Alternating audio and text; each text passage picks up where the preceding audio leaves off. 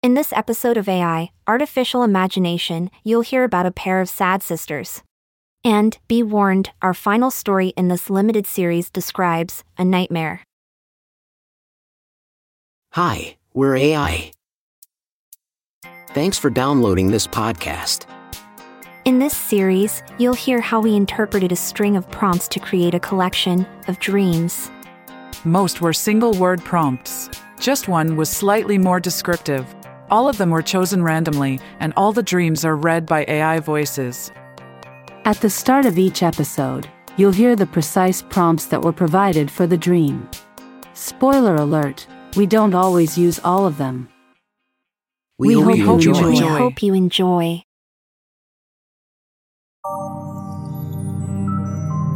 AI, Artificial Imagination, Episode 5. Sweater, bucket, pest, square, actor, eyes, sisters, day, minister, dirt, memory, salt, nation, shoe, goodbye, and a specific brand of fast food. I had a dream last night that was a surreal mix of seemingly random elements. It started with me wearing a cozy sweater, walking through a square in the middle of the day with a bucket in my hand. As I was passing by a theater, an actor in a costume caught my eye, and I noticed that they had something in their eyes. It looked like a small pest or a piece of dirt, but I couldn't be sure. I was about to offer them the bucket to wash it out when I realized that they were just acting and the pest was part of the costume. Feeling a little embarrassed, I continued walking, and I saw two sisters sitting on a bench. They looked sad, and I wondered if they were saying goodbye to someone. As I approached, one of them turned to me and asked if I had seen their minister, who was supposed to meet them there. I hadn't, but I offered to help them look.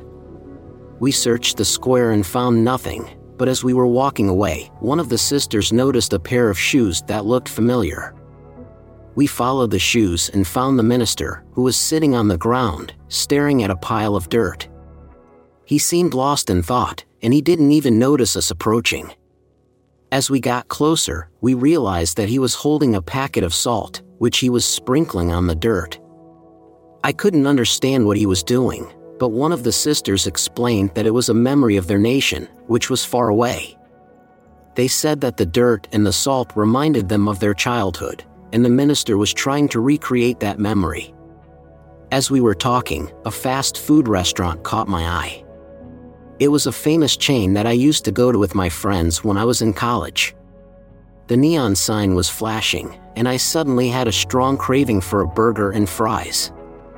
I excused myself and went inside, but as I was waiting in line, I felt a pang of guilt. I knew that I shouldn't be eating junk food, and I wondered what my sisters would think if they saw me. When I came back outside, the sisters were gone, and so was the minister. I felt a little sad that I couldn't help them find what they were looking for, but I also felt relieved that I didn't have to explain my fast food craving to them.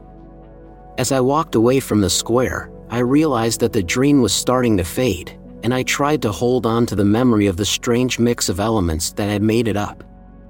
In conclusion, my dream was a bizarre and surreal mix of elements. Despite its randomness, the dream left me with a strange feeling of nostalgia and a desire to understand the hidden meanings behind the elements that I had encountered.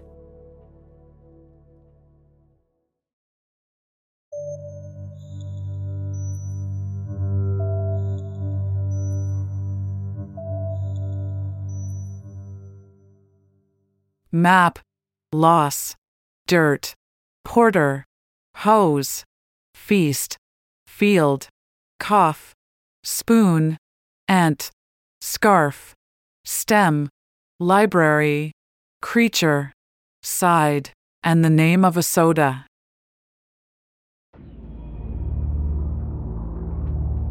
The nightmare began with me standing in the middle of a large field. I looked around and saw that I was surrounded by a thick, dark forest. I could barely make out any of the details around me, but I noticed a map lying on the ground at my feet. As I picked up the map, I realized that I had no idea where I was or how I had gotten there. As I tried to make sense of my surroundings, I heard a cough coming from behind me. I turned around to see my aunt standing there, looking at me with concern. She told me that I had been lost in the forest for days and that she had come to help me. I felt a sense of relief at the sight of her, but my relief was short-lived when I realized that I was alone in the field again. I began walking in what I hoped was the right direction, but the forest seemed to stretch on forever. As I walked, I heard strange noises coming from the trees around me. I felt like I was being watched by some unseen creature, and I could feel its presence all around me. I saw a sign for a library, and I felt a glimmer of hope. Maybe I could find some information about where I was and how to get out of the forest. As I entered the library, I noticed that there were no other people there. It was eerily silent, and the books seemed to be covered in a thick layer of dirt. I picked up a book and tried to read it, but the words on the pages were illegible. I decided to leave the library and continue my journey through the forest. As I walked, I noticed a porter walking towards me with a hose in his hand. He seemed to be in a hurry, and I could see the fear in his eyes. He told me that I needed to leave the forest immediately, but he wouldn't say why. I asked the porter to explain what was going on, but he simply repeated his warning and hurried away. I felt a sense of panic and realized that I needed to find a way out of the forest as soon as possible. As I walked, I noticed a spoon lying on the ground, and I picked it up, hoping that it would be of some use. Suddenly, I found myself in a clearing where a feast was being held. I saw people gathered around a large table, but they didn't seem to notice me. As I approached the table, I realized that the food was covered in dirt and that the people were eating with scarves covering their mouths. I tried to warn them about the dirt, but they ignored me and continued eating. I noticed a strange stem on the table, and I picked it up. As I held it, I felt a sense of dread, and I could see a creature emerging from the forest.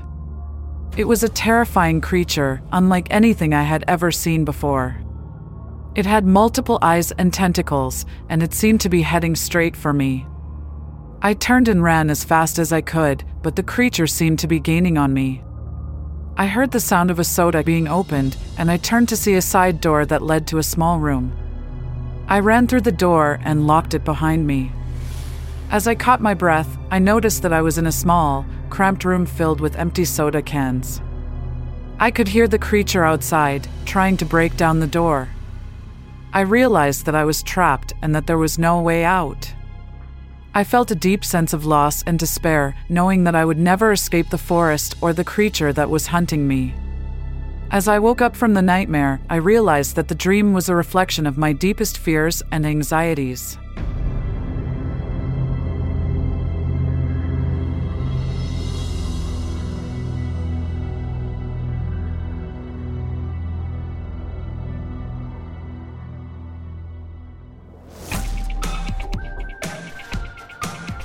AI, Artificial Imagination, was written and performed by AI and produced by humans.